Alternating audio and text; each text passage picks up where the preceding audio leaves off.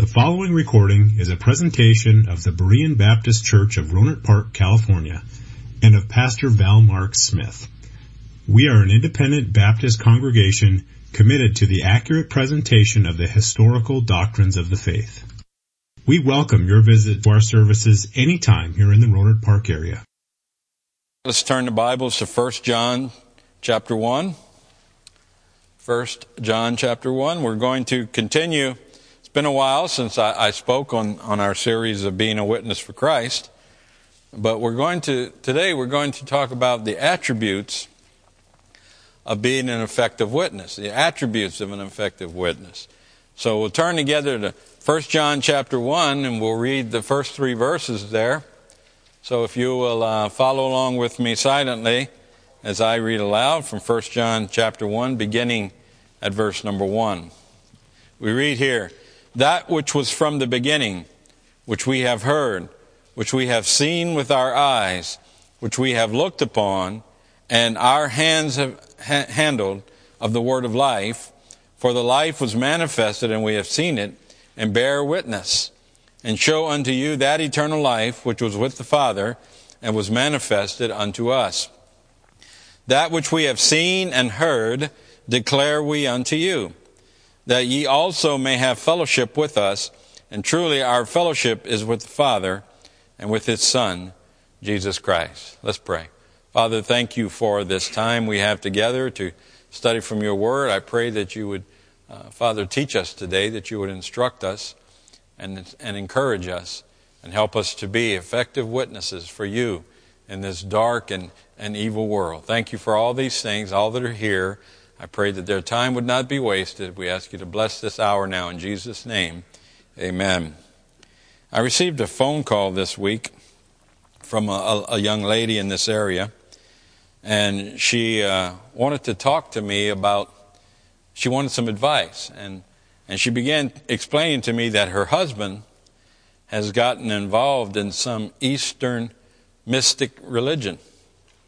And this religion that he's involved in denies the Bible, denies the Scripture and the Word of God, and embraces all of those things that we as God-fearing, God-believing people reject. Things such as homosexuality and abortion and these type of things are all embraced by this Eastern philosophy, which says that everybody has a right to their belief and we need to be tolerant of everyone else's belief and these things. And she didn't know what to do. And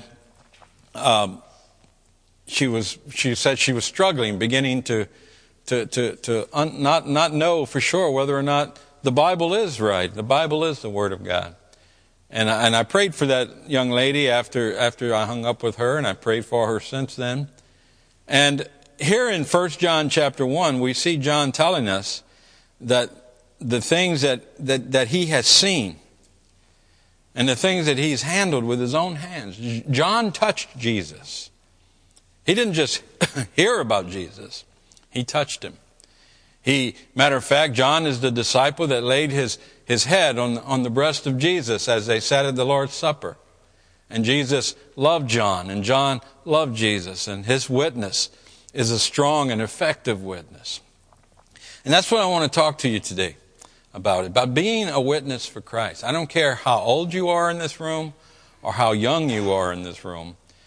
All of us have been called as witnesses of Christ. Upon our salvation, the Lord has called us to be a witness of Christ. This we've studied numerous times, the call to be a witness. So I'm not going to belabor that point this morning. I think we can all agree this morning that every child of God has the responsibility to witness of Christ to all around him or her.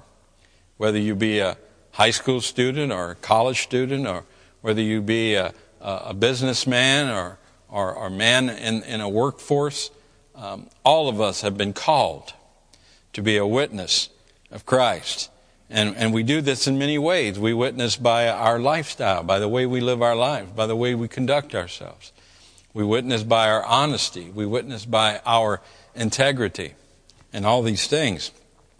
And I think we can also agree that some of us will be more effective in this area of witness than others of us.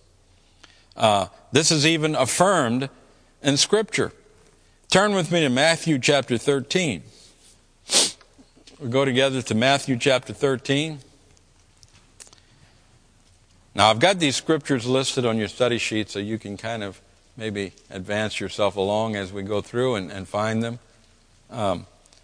Matthew chapter 13, and we'll look at verse 8.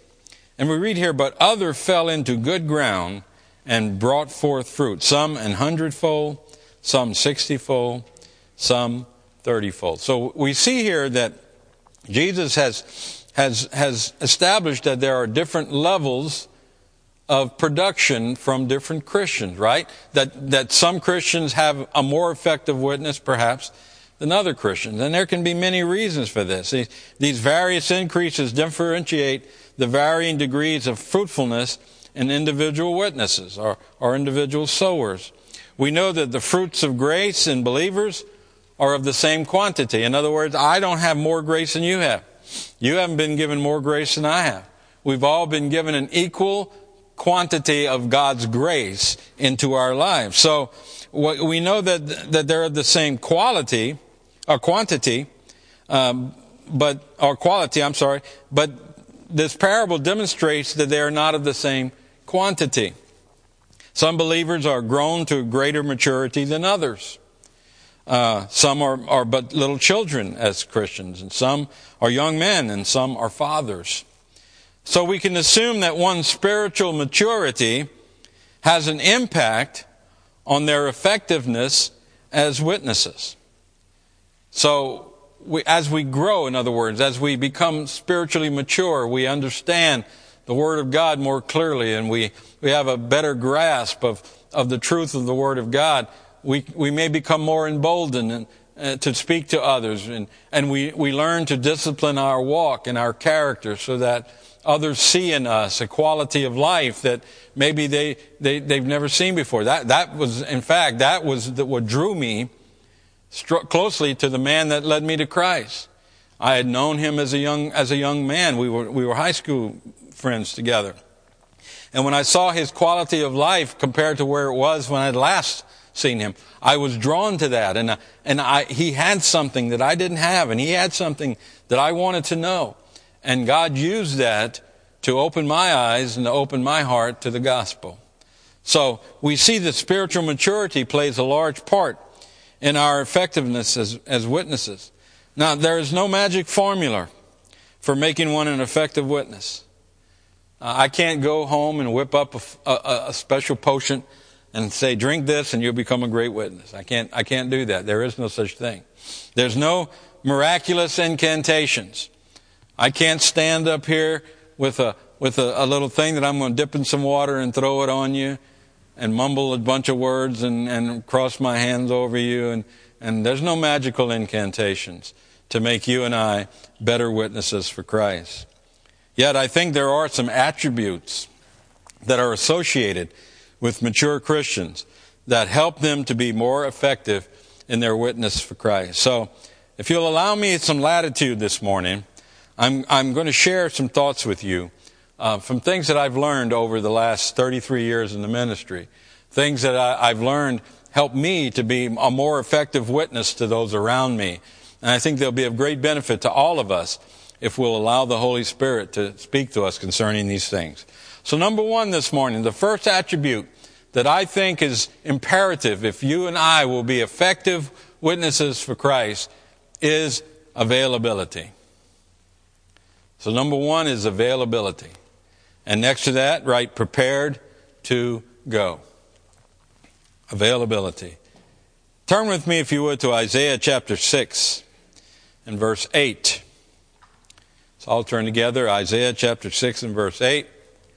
And here we read from this passage of Scripture, Isaiah writing these words. He writes, "Also I heard the voice of the Lord saying, Whom shall I send?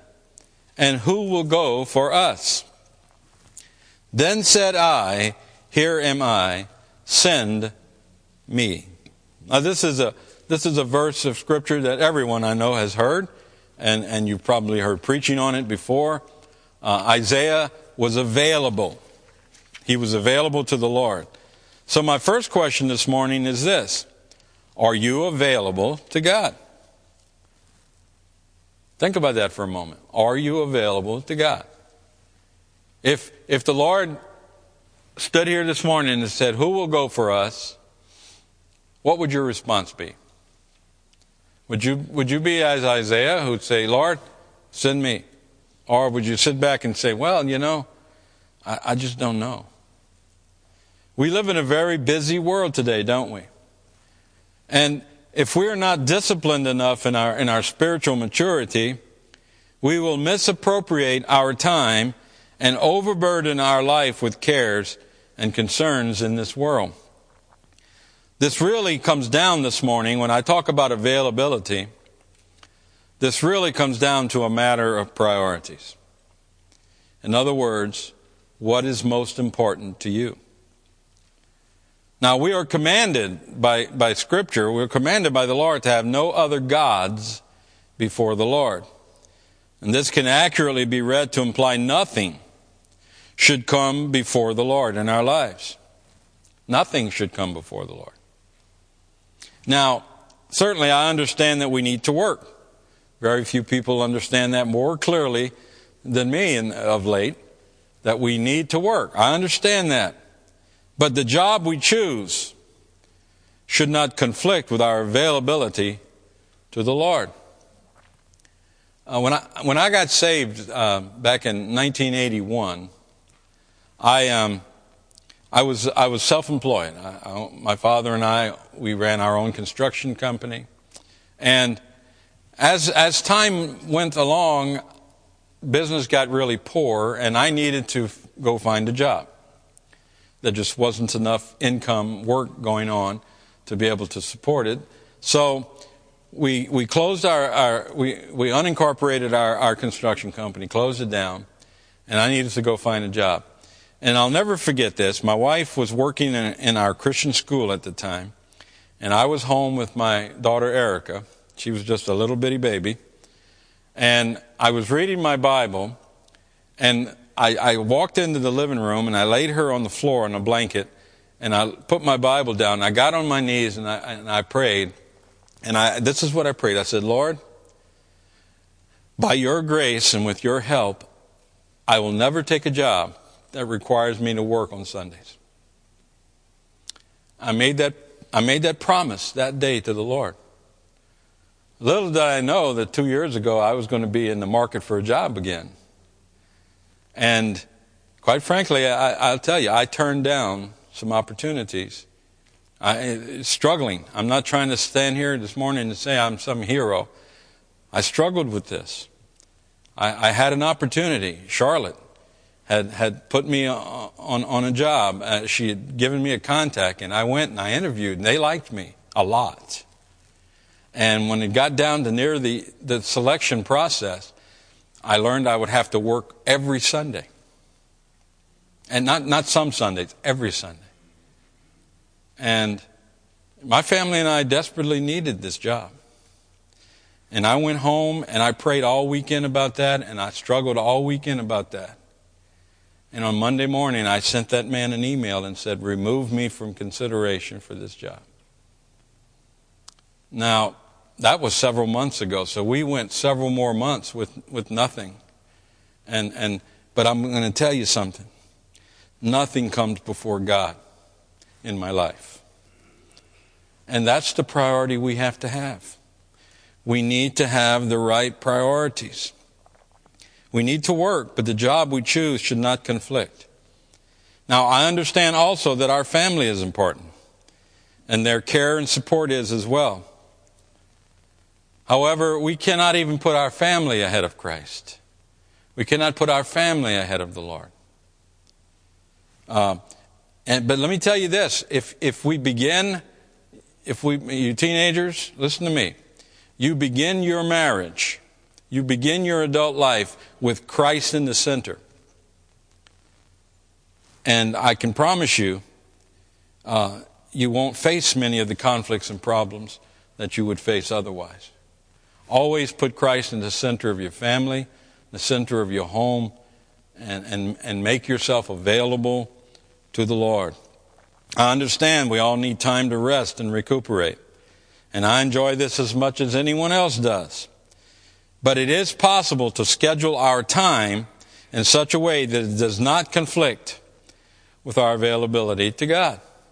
Now, I understand if you're traveling across the country on vacation, you may not be able to get back in time for Sunday to be in your church, but at least be in church on Sunday. You know? Find a church to go to and go to that church. For years, my wife and I and our children, we would go to Disneyland. That was our vacation happy spot. Disneyland, yay! Well, we'd leave at 2 a.m. on Monday morning and we'd get back on Saturday afternoon so we could be in church on Sunday. You say, well, you some superhero? No, I'm not some superhero. I'm just available to God. And I made a commitment to Him. And I'm going to honor that commitment. It is possible to do these things. But in our society today, men don't take this seriously. Turn with me to Luke chapter 14. Let's go real quickly. Luke chapter 14. Now, we live in a society that rejects what I'm talking about right now. Because they don't think that God demands that much from us. But I'm here to tell you this morning, He does. Not only does He demand it, He expects it. You know, I've heard people say before, well, I can't be in church this Sunday, but God understands. I'm sorry, He doesn't. Not the God I worship doesn't understand. Now, there may be justified reasons sometimes when we can't be in church, but most of the time, the people I know that aren't in church, it's not a justified reason. It's simply a matter of convenience for them. Luke chapter 14, let's look at verse 16. Then said he unto him, a certain man made a great supper, and bade many, and sent his servant at supper time to say to them that were bidden, Come, for all things are now ready. And they all with one consent began to make excuse. See that? He sent his servants out and said, Go tell everyone to come on in to this supper. And everyone began to make excuses of why they couldn't be there. The first said unto him, I have bought a piece of ground, and I must needs go and see it. I pray thee have me excused.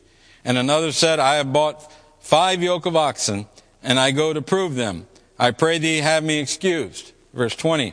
And another said, I have married a wife, and therefore I cannot come. Now there's one of those justified causes that I was talking about.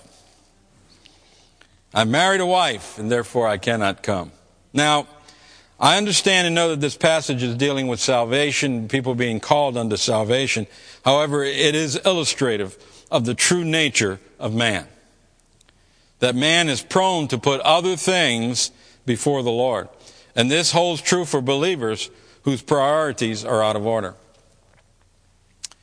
If we will be an effective witness for Christ, we're going to have to be available to Him. I've had people come to me and said that they missed church on Sunday and they were at some other type of event, but it was a good thing, they said, because it gave me an opportunity to witness to people that otherwise wouldn't be in church. And to that I say, baloney. You want to be an effective witness? Show them how important God is. Be in church.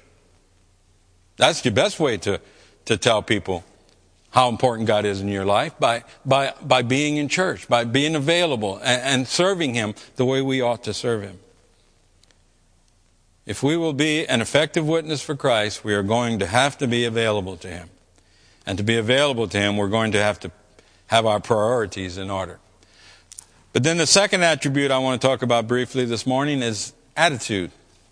So number 2 in your study sheets is attitude. And next to that, write determined to obey. Determined to obey. Daniel chapter 1 and verse 8, you can turn to it if you like, we read there, But Daniel purposed in his heart that he would not defile himself with the portion of the king's meat, nor with the wine which he drank. Therefore he requested of the prince of the eunuchs that he might not defile himself. Now Daniel, certainly, here he was, a young man, taken captive from his own lands, possibly even witnessed the murder of his own parents, put into captivity under King Nebuchadnezzar, and being told what to eat. And Daniel was a young man who would not disobey the Lord. He would not defile himself. He was determined. I want you to understand that. He was determined. He purposed in his heart that he would not defile himself. Now, Daniel, if anyone ever had a justified cause to just do what he's told, it was Daniel. But he purposed in his heart. He was prepared to face death rather than defile himself, rather than disobey the Lord. He was determined to obey. Now, let me ask you this. What is your attitude this morning concerning obedience to God? If you would say that you believe obedience to God is important, then are you obeying Him in every part of your life? See, sometimes we pick and choose which areas of our life we're going to obey.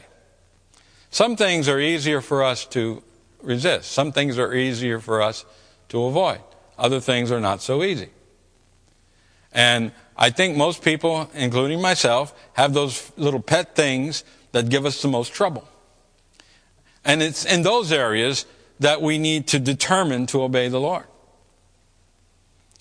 Not in the easy things, but in the difficult things. The sin which so easily besets us. Those are the areas of our life we need to have the right attitude concerning. There are those today that mistake sacrifice for obedience. And this was King Saul's problem, his mistake. In 1 Samuel chapter 15 and verse 22, after Samuel had disobeyed the Lord told him to go to Amalek and kill everyone, kill all the soldiers, kill all the men, kill all the women, kill all the children. Don't leave anyone alive. Now, you may sit here this morning and say, I don't agree with that. Well, you can talk to God about that yourself when you face Him. The fact of the matter is, God knows what He's doing, and He told King Saul to go and utterly destroy Amalek, not to leave anything alive. And Amalek went and he killed the soldiers and he killed most of the men, but he kept the king alive, and he kept the women and the children alive, and he kept some of the beasts. Some of the cattle and some of the sheep and the goats and these things. And he uses those, and he's making a sacrifice unto the Lord. And Samuel comes along, and Samuel says, Saul, have you done what the Lord said? And Saul said, yes, I've obeyed the Lord. And Samuel said, well then why do I hear sheep? What's the bleating of the sheep I hear then? And why do I see King Agag sitting over there? And Samuel said, well, the people wanted to make a sacrifice unto God, so we kept these things to sacrifice unto the Lord. And Samuel answers this in verse 22. Of 1 Samuel chapter 15 we read, and Samuel said, hath the Lord as great delight in burnt offerings and sacrifices as in obeying the voice of the Lord? Behold, to obey is better than sacrifice, and to hearken than the fat of rams. He thought that he would make up for disobedience with sacrifice.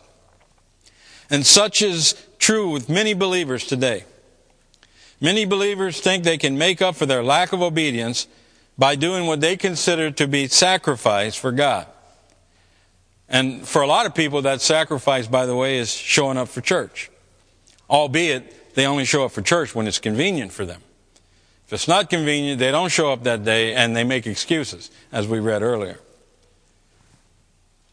But what they will find is that God rejects these types of sacrifices.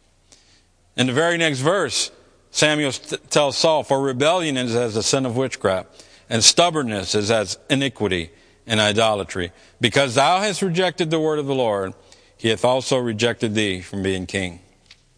And I will state this morning without any reservation whatsoever that our effectiveness as witnesses for Christ will be directly proportionate to our obedience to Christ.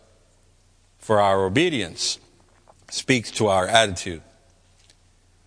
Listen, teenagers and elderly saints and everyone here, do not say you love God. Don't say you love God if you live in disobedience to Him.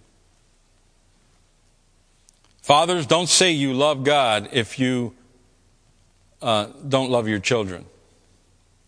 if you disobey Him by not nurturing and admonishing your children. Wives, don't say you love God if you're in rebellion against your husband. Church member, don't say you love God if you stand in disobedience to the pastor or the church.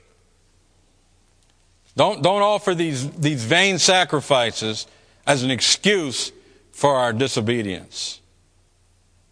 Don't say you're a witness of Christ if your life screams of worldliness.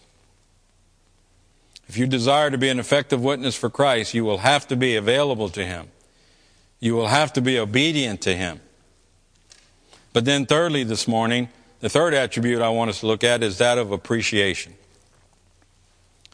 Appreciation. And next to that, I want you to write obliged to serve.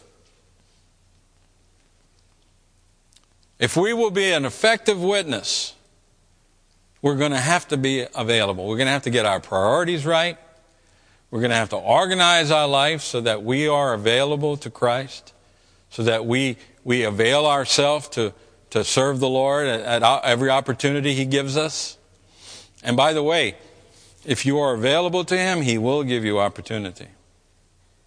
I'm sure many of you could testify of times when opportunities to serve the Lord, to be a witness or something such to this, came up in your life and you were able to take advantage of it. Well, you wouldn't be able to take advantage of those if your priorities are not right and you weren't available, would you? So we have to be available. Secondly, we have to have the right attitude. We have to have the attitude that tells us God is in control. He's in charge. That God has every right to me. I've been bought with a price. I'm not my own. I belong to Jesus, and Jesus alone has the right to tell me what I'm going to do. You got to have that attitude. A student in school has to have the attitude that my teacher is in charge. And they have my best interest at heart. So what they tell me, I'm going to do. Children have to have the right attitude about their parents. Every one of us growing up had times in our lives when we thought our parents were the dumbest people alive. And if you tell me that's not the case with you, then you're lying. But it's a teenager has to have the attitude, and not just a teenager, by the way. I still have the attitude that my daddy knows best. I'm 57 years old. My daddy's 89. And often I call him for advice and counsel because he loves me. He cares about me. He has my best interest at heart. And I have to have the right attitude. And when it comes to our spiritual lives, our walk with God, we have to have the attitude that God knows more than my flesh, and God is wiser than my flesh, and my flesh wants me to do one thing, but God wants me to do something else, and I need to learn to have the right attitude concerning obeying Christ, obeying the Lord. And let me tell you, being available, prioritizing your life so that you're always available to God, and having the right attitude about all these things will always lead you to this third point, and that is appreciation. Obliged to serve. Now we ask the question, are you available? And only you can answer that question. And I ask the question, how's your attitude? And again, only you can. Well, now actually concerning your attitude, that's something a lot of us can answer. Right? You know what I'm talking about? You awake out there? Huh? You can pretty much tell a person's attitude, can't you? Yeah. A parent can tell their kid's attitude that fast. So let me ask you this question. How appreciative are you today of Christ? How much do you appreciate the Lord? Certainly I'm not intending this to say anything, but Donna this morning, I heard her hand of praise to the pastor, and she said, God is so good. My daughter, Janet, one day she came to me and she said, Daddy, God is so good, because of some blessing she'd gotten in her life. And I told her, I said, Janet, sweetie, let me tell you something. God is good even if you don't get things. Do you understand that this morning? God's goodness isn't dependent upon whether He saves a man's eyesight or whether He blesses you with something. God's goodness this morning isn't dependent upon the circumstances in my life. God is always good. He was good from everlasting to everlasting. God is always good. And we need to learn to appreciate God. And we are obligated today. We are obliged to serve Him. I think of a man who demonstrated appreciation in the Scripture. Let's turn together to Luke chapter 19. This is the story of Zacchaeus, so we're all familiar with that. Luke chapter 19. And Zacchaeus, we know, was an evil man. Maybe not necessarily Satan in the flesh, but he was a crooked man. He was a thief. He lied to people. He stole from people. He would condemn people to suffering and torment and all these things. So look with me at Luke chapter 19. Jesus came along through. He came through Jericho, which is where Zacchaeus lived, and Jesus went a certain way, and He went that way because He was coming to Zacchaeus. And Zacchaeus, the Bible says, was small of stature. I tell my wife often, I know you can relate to Zacchaeus because you're just a little old thing. And he was short, and he couldn't see Jesus because of the crowd. So he ran to a sycamore tree, and he climbed up into the sycamore tree to see Jesus as Jesus walked by. And Jesus stopped and said, Zacchaeus, come down. For today I will dine in your house. And Zacchaeus got saved. The Lord saved Zacchaeus. And in verse 8 we see, and Zacchaeus stood and said unto the Lord, Behold, Lord, the half of my goods I give to the poor. And if I have taken anything from any man by false accusation, I restore him fourfold. What do we see from that statement? We see that Zacchaeus had great appreciation for what just happened to him. So much so that all of his earthly possessions, all of his worldly wealth, all of his prestige, all of his authority meant nothing to him. He said, Lord, I don't care about all those things anymore. I want to serve you. I love you, Jesus. What about us this morning? I use this passage of Scripture because it so clearly illustrates the change in a man upon his salvation. We live in a selfish society. The motto of today is, look out for numero uno. But this was not and is not the emphasis of Christ. In Matthew chapter 20, we read, But Jesus called them unto him and said, Ye know that the princes of the Gentiles exercise dominion over them, and they that are great exercise authority upon them. But it shall not be so among you. But whosoever will be great among you, let him be your minister. And whosoever will be chief among you, let him be your servant. Even as the Son of Man came not to be ministered unto, but to minister and to give his life a ransom for many. Let me tell you something. These three or four verses we should read every day of our life just to remind ourselves that we are obligated to be a servant, that we are obligated to those around us. Salvation brings us to the realization that we are not superior to any other person. Philippians chapter 2 tells us, Let nothing be done through strife or vainglory, but in lowliness of mind, let each esteem other better than themselves. Look not every man on his own thing, but every man also in the things of others.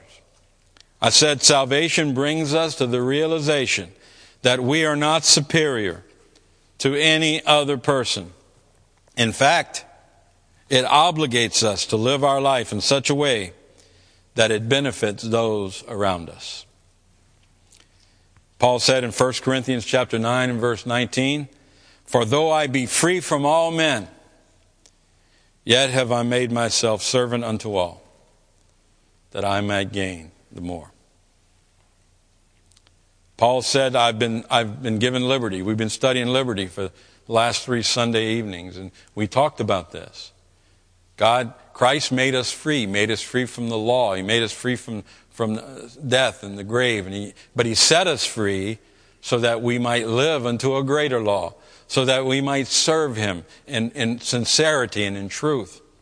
And Paul said, though I be free from all men, I've made myself servant unto all.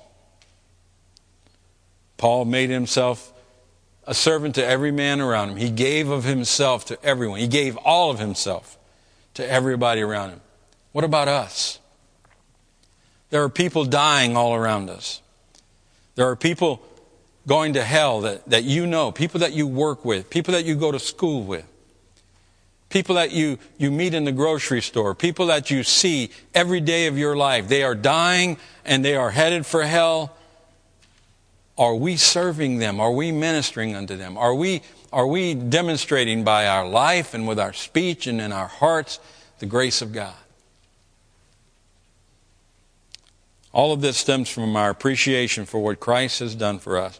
And this appreciation obligates us to strive to reach out to the elect saints of Christ. This deep appreciation drives us to change our lives so that we will be available to Christ, to serve Him and to love Him. It drives us to change our attitude about obedience to God, knowing that our obedience is more important than our sacrifices, and living a life that truly honors and glorifies the Lord. So what say we today? Will we be witnesses for Christ in a dark world? I hope these things have been helpful this morning. I certainly don't mean to stand here and try to project myself as being perfect in all these areas. Trust me, I believe, as Paul said, I'm the chiefest of sinners. But I know that these things will make me more effective in my life for Christ. And I know that these things will make you more effective as well. So let's strive to live our lives to the honor and glory of the Father. All right, that's it, folks. Thank you for listening to this presentation of the Berean Baptist Church of Rohnert Park, California. If you would like further information about our church, please feel free to call us at area code 707-584-7275 or write to us at Berean Baptist Church, 6298 Country Club Drive, Rohnert Park, California, 94928. Additionally, you may visit us on the World Wide Web at www.bbaptist.org.